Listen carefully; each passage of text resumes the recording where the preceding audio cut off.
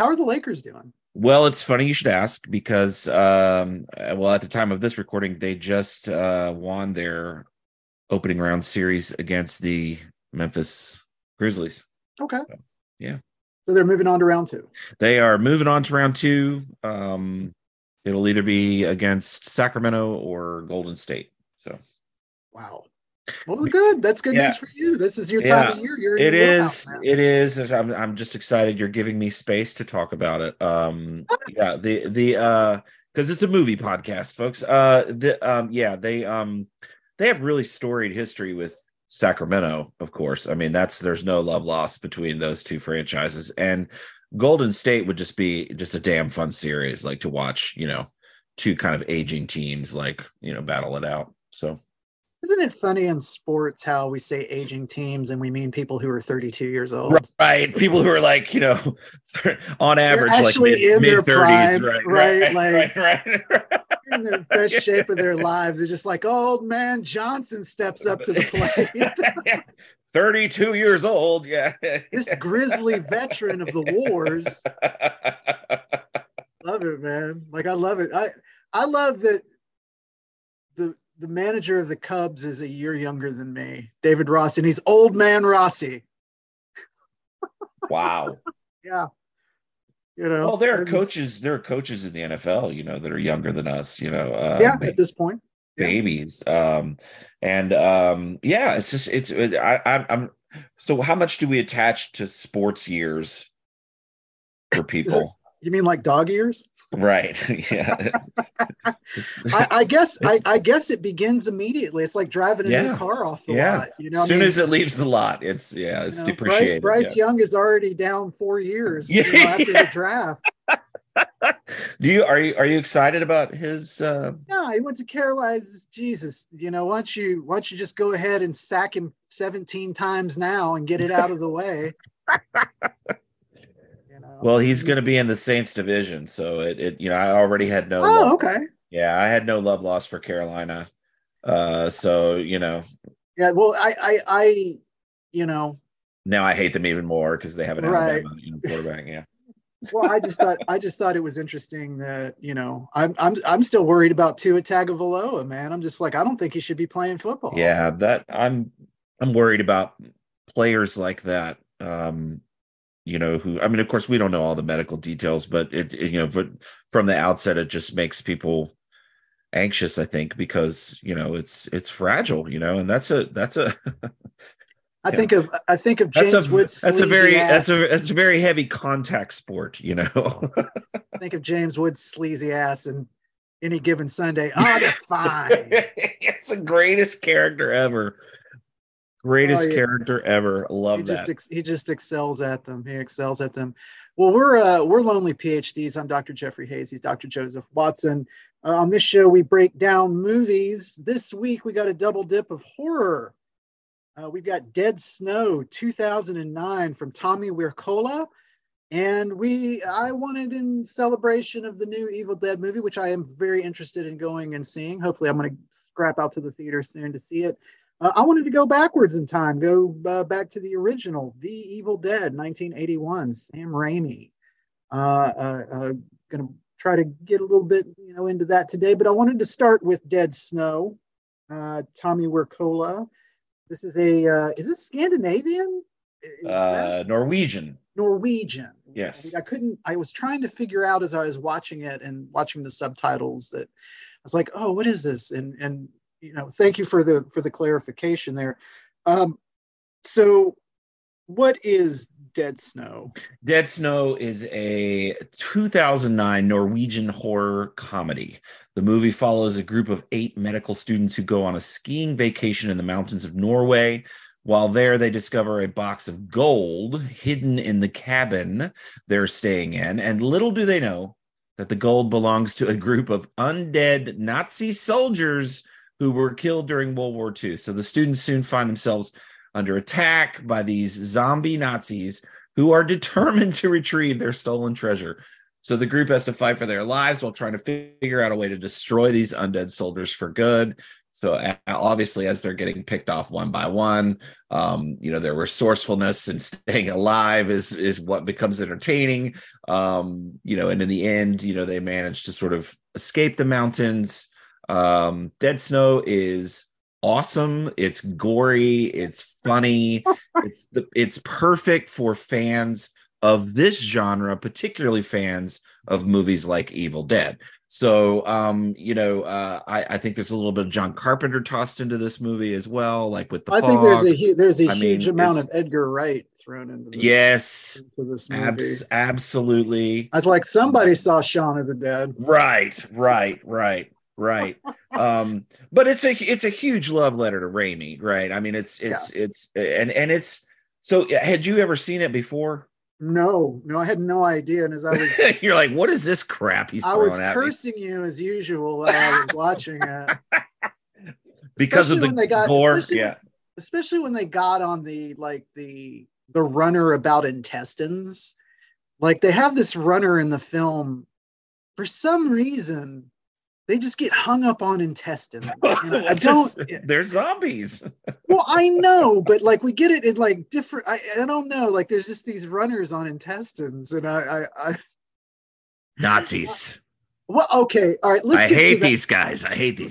Right. Let's get to that too. Because is it a curse? Is it a? I mean, what?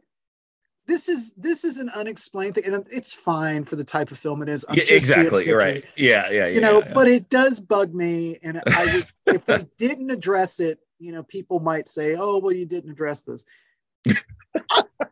I don't know what causes the Nazi zombies. Right. The filmmakers don't even know what causes the fucking Nazi zombies. Like, they just exist. You just imagine like the writer's room, right? And there's that one writer in the corner that's like, well, I mean, I'm still hung up. I mean, it's a great idea, guys, but I'm still hung up on how are they undead? Like, how are they coming back? Like, what causes that? Was it a curse? Was it radiation? The reveal at the end. Yes.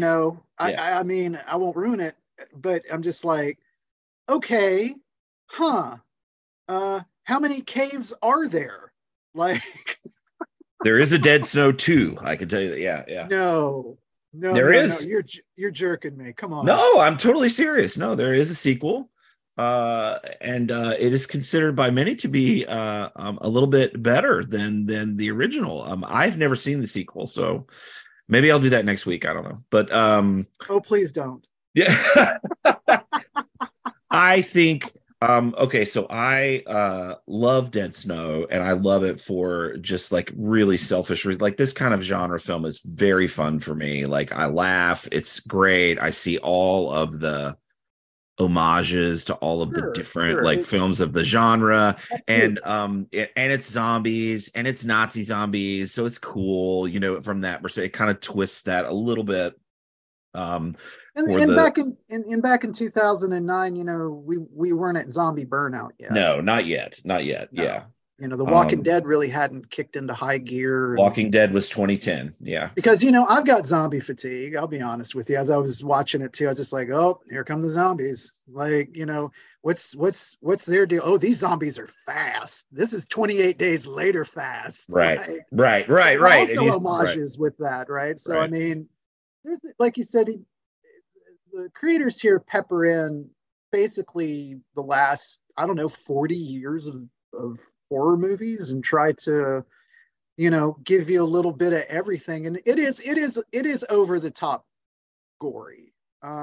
If you don't have a stomach for that, I would definitely say you need to pass, because I consider it cartoon violence. Correct. Yeah, me too. But I could see how someone would be absolutely grossed out. Yes. Especially when they split what's his name's head straight open in the window and his brain slips out. I was like, right. Oh, Jesus. Okay. Yeah, it's cracked him like an egg. There's some pretty amazing. They're pretty amazing for their budget and what they were trying to do. I also think it's great that one of the characters, for those of you in our listening audience who are squeamish like this, there is one of the characters, they're medical students, right? So they're training to be doctors, but this one like can't stand blood. Right. Right. So, and there's this whole sequence at the beginning about where they're making fun of him. Like, how are you going to be a doctor with, with like when you like lose your mind over like a little bit of blood? And it's foreshadowing, folks, of what's coming. Right, right. As you get like, they play like Scandinavian death metal like a couple times. I was just like, all right, I would have partied out, with these people. They yeah, were I got to break out the fun. horns, man. Just Yeah. like, oh. But you've got some, okay, so you got, your Evil Dead structure here, right? You've got right. your group of people heading out to a cabin, like in the mountains. They discover something. It's not a book, it's treasure, but it's just the concept is still there. And so you're just having a fun time with it, right? And you're like, oh yeah, it's like this and that. Now I do have to say something that really stood out to me this time that I don't know why, but for those of you who just can indulge me for a moment, I love the work of film scholar Robert Ray. Okay. He's written just some amazing stuff, but the ABCs of classic Hollywood style, right, where he's sort of like picking things out of movies on rewatching, in a kind of systematic way, but they lead to other investigations, right, other thoughts, right. other philosophical sort of takeaways. The outhouse scene in this movie stood out to me again because here we go again. Last season I was talking about the little kid being stuck in a bathroom in Witness, right? And then all of a sudden I started thinking, because that's a pretty scary scene. It was a scary scene for me, right? It goes from intimacy, right, where they're like they're having sex in the outhouse, and then after that the threat comes, right? So it's like pleasure, oh, here comes the death, right? That's classic. Right, here comes the punishment. Right. But the bathroom as a device, right, in movies, that's an interesting concept, right, Jeff? Because Psycho, I guess, kind of started that, right? Like with the murder in the shower. But then how many other times have we seen perilous things happen in the bathroom? Because you think about the bathroom, and it brings up all kinds of cultural, social fears. Like, is there a stall door? Does it lock? Are there dividers? Am I going to have some sense of privacy while I'm, going to the bathroom? And it just, when movies do that for horror, right, when something happens in the bathroom, it just subtextually just kind of goes into my mind like, oh my God, my space, my privacy is being invaded and I'm going to die. And it's this like intense trope. I just wanted to sort of like go back and think about all the different ways bathrooms had been used in movies. And I mean, I'm not worried a ghoulie's going to jump out of the toilet up my butthole. But you're right with me. You're right with me. You just brought up ghoulies, for Christ's sake. You're right, though. The critters, all the shit coming out of the toilets, like or what is it? It's it's in Shivers, in Cronenberg Shivers, where it's in the bathtub, I think. Also the invasiveness of the privacy of the bathtub. So Nightmare on Elm Street. His hand comes up in the bathtub, right? I mean, it's they've always been these really kind of iconic moments, and I think it's tied to that spatial structure of that's supposed to be one, taking my newspaper, I'm taking my phone, I'm going to the bathroom, I'm locking the door, I'm taking my constitutional. I mean, it's right. It's like, it's supposed to be that I thought it was hilarious there was an outhouse. You're right. And it's like negative 20 degrees, and they're just like, ooh, no big deal. I'm going to go take a shit outside. I'm like, really? Well, wow, you're a hardy people. That same person is in the writer's room again going, are we just going to discuss it all? Are they going to be clothed when they go to the bathroom? Because it is going to be cold out there, like when we go out to the outhouse. Right. And then we're subjected to a sex scene in the toilet. In the negative 20, yes. But I'm just like, okay, well, I guess this is just where like you were saying, this is just the setup, because we all know sex, then death. So I was just like, oh God, are they gonna, like, maybe that was my thought too. Like your paranoia is like, maybe they're gonna come up through the toilet, which they did. Didn't they drag her down through the? Didn't they drag her down through the toilet? I think so. It's there's something about that in invasion of that space that works every single time. So I had to toss that out there because there isn't. there isn't a whole lot that's critically deep here. Do you know what I mean? Like, I mean, like we No, can't really break this one down like, some others, but there are some things like that. That's where I go as sort of a film scholar. Is I like start applying like techniques like Robert, to like find something that you didn't see before, right? Well, I I mean, mean, that's when you look at it, it's a competent homage film. I mean, it's just you just kind of shrug your shoulders and go, well, it is what it is. And people can say, well, that's not very good analysis. I'm like, well, sometimes movies are kind of foolproof against yeah. certain types of analysis. I mean, we could talk about the sense of something being discovered, something residing underneath us, the past, all of those kinds of but we would be giving this concepts, but film way too much way more credit. credit. Right? I'm sorry, like this is again, we were mentioning one of our favorite films, Velociraptor, in a recent episode, and it's just like it is what it is. Like if you Yes. try to apply analysis to this type of film, sometimes I mean, it's just. I mean, it's I'm just going to listen. I'm certainly going to Yeah. listen to what you have to say, but at the end of the day, I'm just going to be like, okay, all right, that movie really spoke to that person in ways that I've never Yeah. considered. But yeah, Someone on Pop Matters is going to school us. right. I've got a feeling like they're going to take us to the hole and just jam it on us on this film. How did you even come across this film? Like I had no idea. Yeah, good question. So I was taking a horror class as a PhD student, and one of my professors suggested it. And I had it, if memory serves, Jeff, it was one of the first DVDs that Netflix ever mailed me. Like that Oh, you were late. Oh, wow. You were late in Yeah. the game then. Yeah, I mean, I was still renting from the video store. I refused to do the Netflix thing for a while. I was one of the holdouts, but then I was like, okay, By the way, resistance is futile, By the way, RIP DVD Netflix. Did you read the story this week I did. What are you going to do, Jeff? They're going to close up shop come September. I'm just going ahead and shutting it down. You know what I mean? Like I'm just going to go ahead and cancel my discs and be out ahead of it. But yeah, I have been a disc subscriber to Netflix since 2006. Wow. Yeah. Unreal. Yeah. Anyway, continue.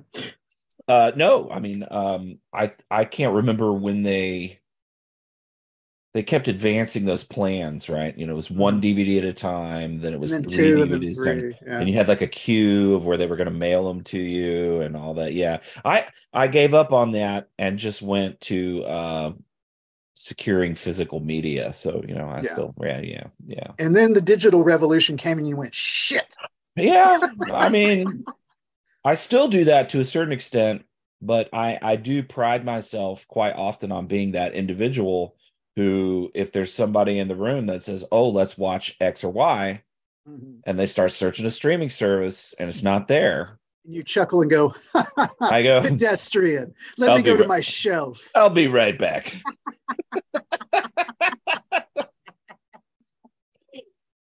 Yes, sir. My. Yes, sir. Yes, sir. 100%. That is me.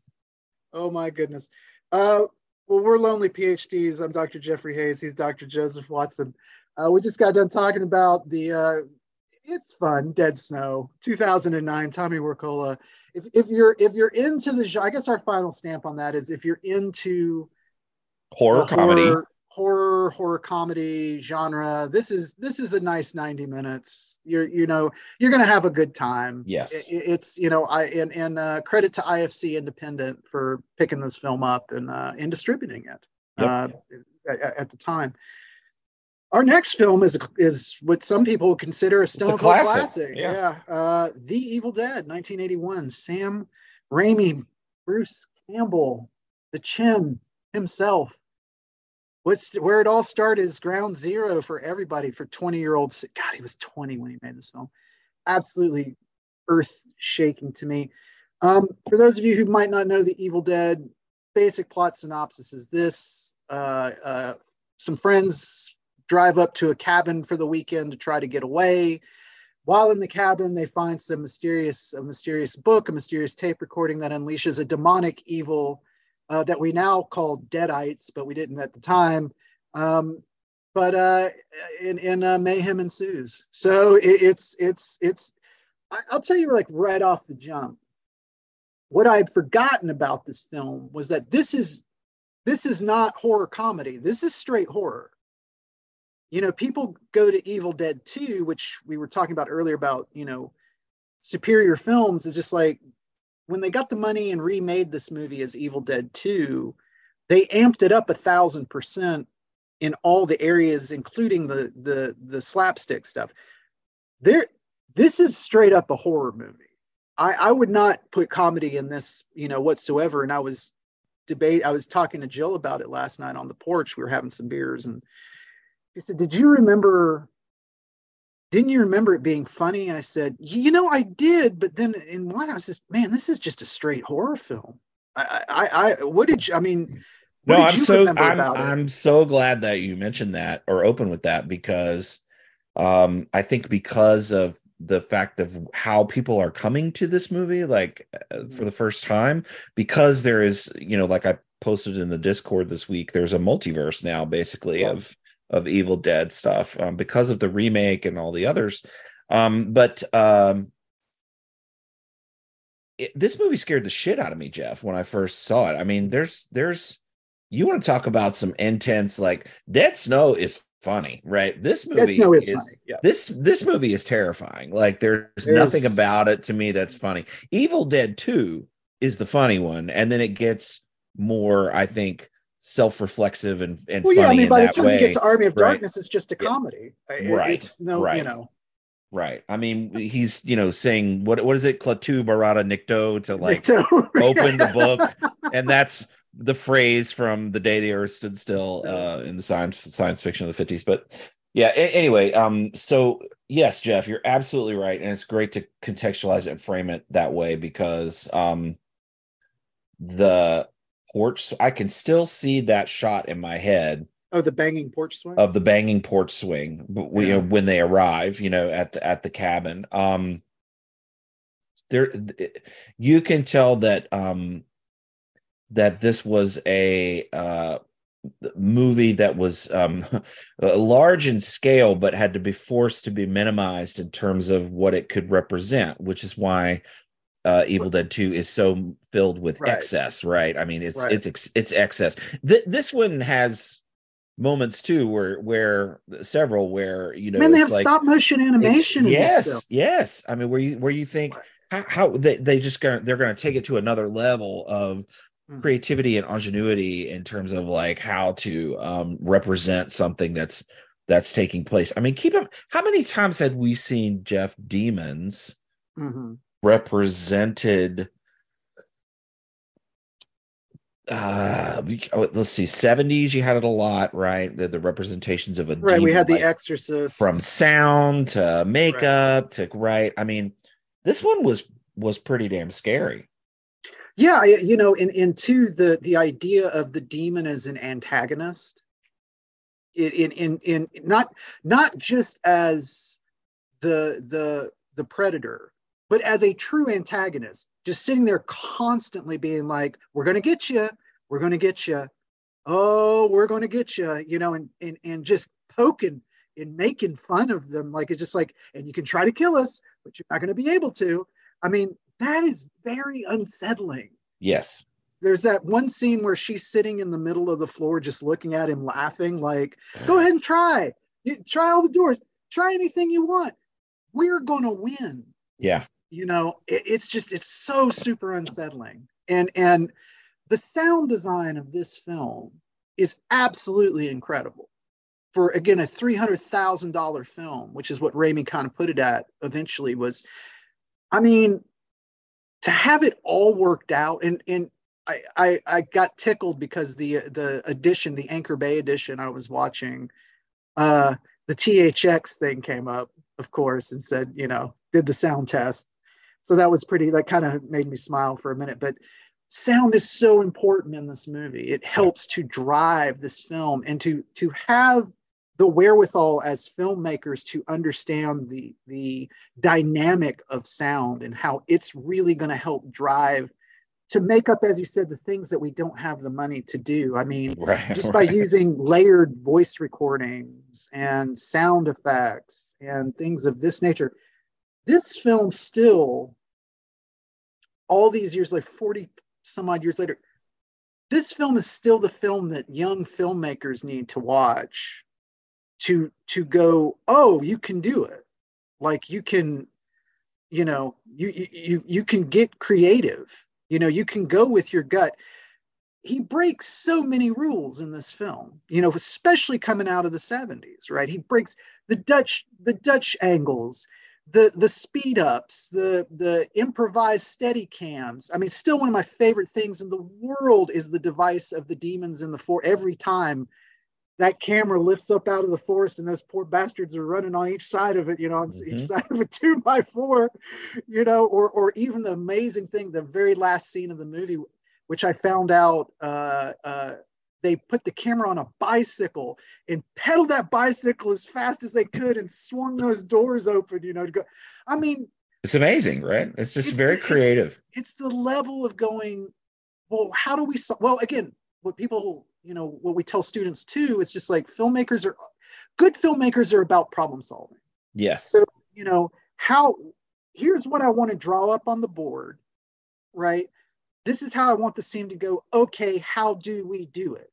We have 3 hours, how are we going to make this happen, right? And it's just like the level of problem solving occurring in this film is just, I hate to keep gushing, but I mean, it's just absolutely astounding. No, I mean, it's fine. I mean, this is a classic film. I mean, this is would be listed in a handful of films that I would say or recommend to anyone if you're looking for how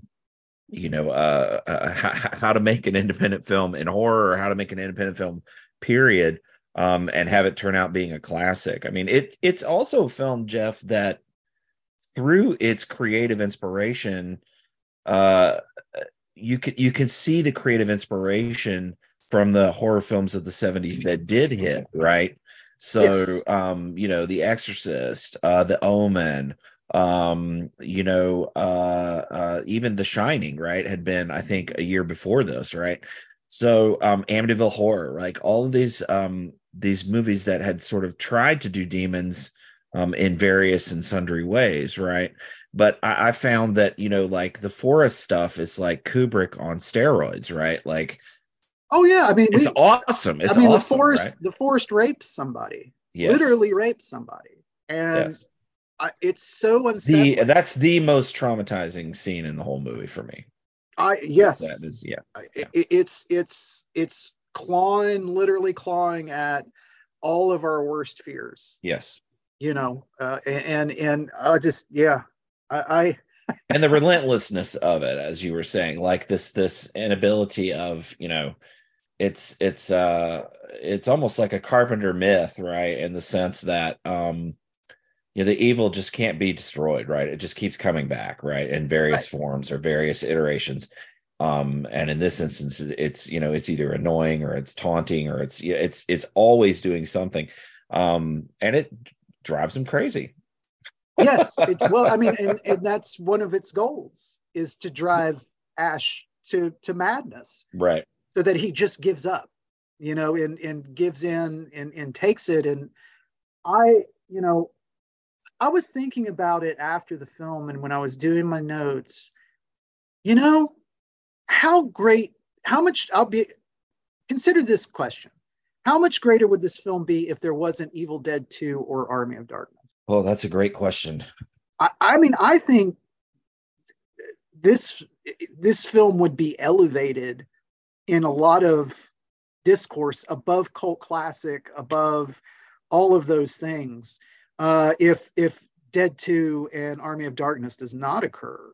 Because again, it's a singular thing, and we end on such a great dark note that, I mean, that's just, a Well, question I was sort of. well, so you're more, I mean, it's a great question. So Right. you're more familiar, I think, with Raimi's career trajectory than I am. Yeah. But did Evil Dead, had he done a lot of other things in between Evil Dead 1 and Evil Dead 2? Was They did a Crime Wave, that awful okay. film Crime Wave, and it was so bad, him and the Coens, that he basically said, if I don't get this thing jump started again, I'm going to lose everything. So that was the impetus for Evil Dead 2. Okay. So yeah. Okay. Well, so certainly then we could say that his career trajectory might have been radically different had he not had this property to fall back on to sort of Right. reinvent or redo. And but also at the same time, what a savvy move, yeah, to say, I'll take the capital I have on it and double down, right. and just do a straight up remake of my own film. I mean, that's essentially for those, yeah, for those of you unaware. I mean, Evil Dead 2 it's essentially the same movie. Yeah, It's just with a bigger budget and amped up to 1,000%. yeah, it's got a lot more excess in the sequel. But this original is the original is creepy, it's atmospheric, it's very deliberate in its pacing, and it's got some truly terrifying moments in it. And I think it's going to be continued to be revered as a classic film of the genre. And I I would argue that yes, it's had a cultish following for for a long time, but that even in sort of highbrow academic circles, this is a film that's pointed to as Well, I was going to say though, but why doesn't it being get its due? important. Why doesn't it get its due that Halloween gets?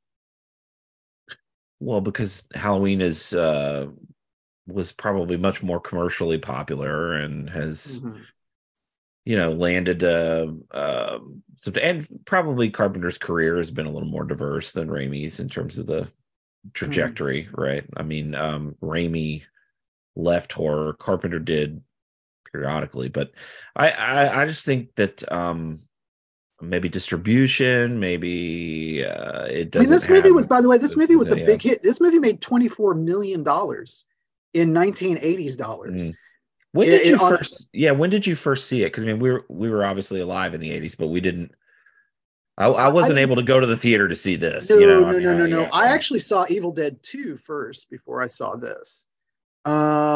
Back in the 90s when I was in high school. Okay. And then I went back and watched it, and I was shocked by, number one, the look of it. It's immediate when you see these two films, it's immediately apparent which one had the budgetary concerns on it. Like from the 16 millimeter film grain, up to the 35 millimeter. I mean, it's just, again, it's a super mass upgrade. But also, I'd like to say that I really like Bruce Campbell's performance in The Evil Dead. Yeah. Like he has a true arc, You could tell for that he was going to be a star too. I mean, he was, oh I mean, man, you could tell he just has a great screen charisma, and you're right, his character is really well defined. Yeah. yeah. I mean, it's just given such an amazing, torturous arc too, because it's just like they put him through so much in this film. And I know that from reading, of course, that Raimi was in delight of torturing Bruce Campbell with constant poking and prodding and dipping him in God knows how much goo. That there's that one scene where the pipe burst and it looks like there's probably about, I don't know, 15 gallons of Karo syrup blood just coated, just Everywhere. absolutely, just gross.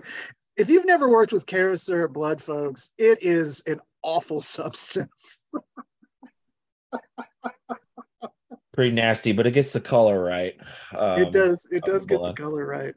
Well, and if you follow the trajectory of that, I mean, Ash, that character, right, Yeah. is now iconic, particularly in pop culture. I mean, yeah, it feels like every time I go on Hot Topic, there's a poster of Ash or something with the chainsaw hand or Hail to something. the king, baby. Right. I mean, it's So Well, I I mean, think is it? But it that is idea of how much can we torture Bruce, right? If you right. follow the franchise, it keeps getting better and better, right? Like in terms of what he has to sacrifice, right? Well, but it continues to be more of a cartoon, right? The Mhm. longer it develops. I mean, he's by by the television show, when we get to Ash versus the Evil Dead, I mean, it's just he's in just no doubt of this is the biggest Warner Brothers cartoon character like on the planet. Let's talk about Raimi's Deadites, right? Okay. They're not zombies, they're demons. And, I like this idea of it's so much more appealing to me than a zombie because, again, the Deadites are just so aware. They're very self-aware. They're very focused, and it's all about poking the bear. And there's just something about that again, like I was talking about earlier, it's so unsettling to be facing something that has such confidence that there's just no way you're going to win. And even at the end of Evil Dead 2, how do you stop it? Like that immortal line, right Yeah. before he heads into the vortex. I mean, you just throw your hands up and just go, I don't know. How do you stop it? Yeah, well, and the Book of the Dead too, like that Book of the Dead, the backstory Necronomicon. that just gives these Deadites so much of a richer backstory, right? Than zombies usually are allowed to have, because I think the real sort of interesting thing there that pops up for me is the design of the character, right? Because if they're designed in a story to look more humanistic, right? If they aren't as disfigured or disformed, right? That does like weaken or strengthen our connection or our ability to want to empathize with them, right? And these characters, these Deadites, when they're in that human form, it's I don't know. They feel more human than zombies do, right? Right. And Except with I super think strength. that adds to the equation, I think, and Well, I think, separates them. It makes them, like you were saying, it makes them more robust and interesting than zombies at times. Yeah. well, also, I think he's borrowing from the from the Steve Ditko playbook. The grotesqueries of anyone who's into Steve Ditko's art, and Sam Raimi was from the original Spider-Man runs. He wasn't able to explore those grotesqueries in his Spider-Man movies, but here he is, and it's on full display. If you go back and look at Ditko's suspense and horror work that he did for pre-Marvel, basically, they were known as Timely Comics, and then it was Marvel Comics.